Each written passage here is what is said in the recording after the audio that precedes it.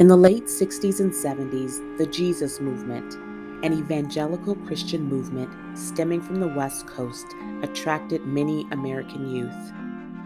Viewing most Christians in America and around the world as apostate and uncommitted, the movement espoused conservative Christianity, communal living, and a tendency toward asceticism and authoritarianism. Kip McKean, a young convert in the late 70s, declared American Christianity still not restored to the original first century church.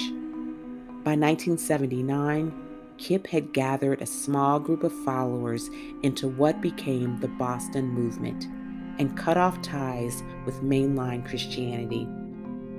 With expectations of members' total commitment and a pyramid-like control structure, the group exploded into tens of thousands around the world. By 1992, then known as the International Church of Christ, or ICOC for short, they garnered the title of the fastest growing church in the world by Christian media and even Time magazine. Whispers of cult-like practices and abuses grew to shouts by the early 2000s, and Kip McKean was deposed as the group's leader. In 2003, the viral email, Honest to God, by a top leader in England sent the group into a tailspin. Yet, multiple factions remain to this day.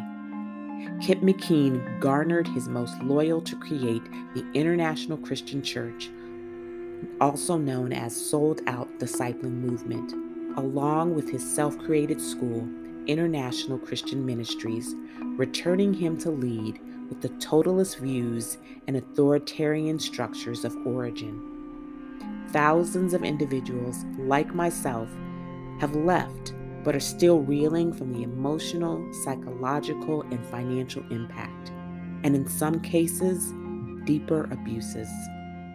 Those leaving are trying to grapple with the aftermaths of escaping a high-control cult.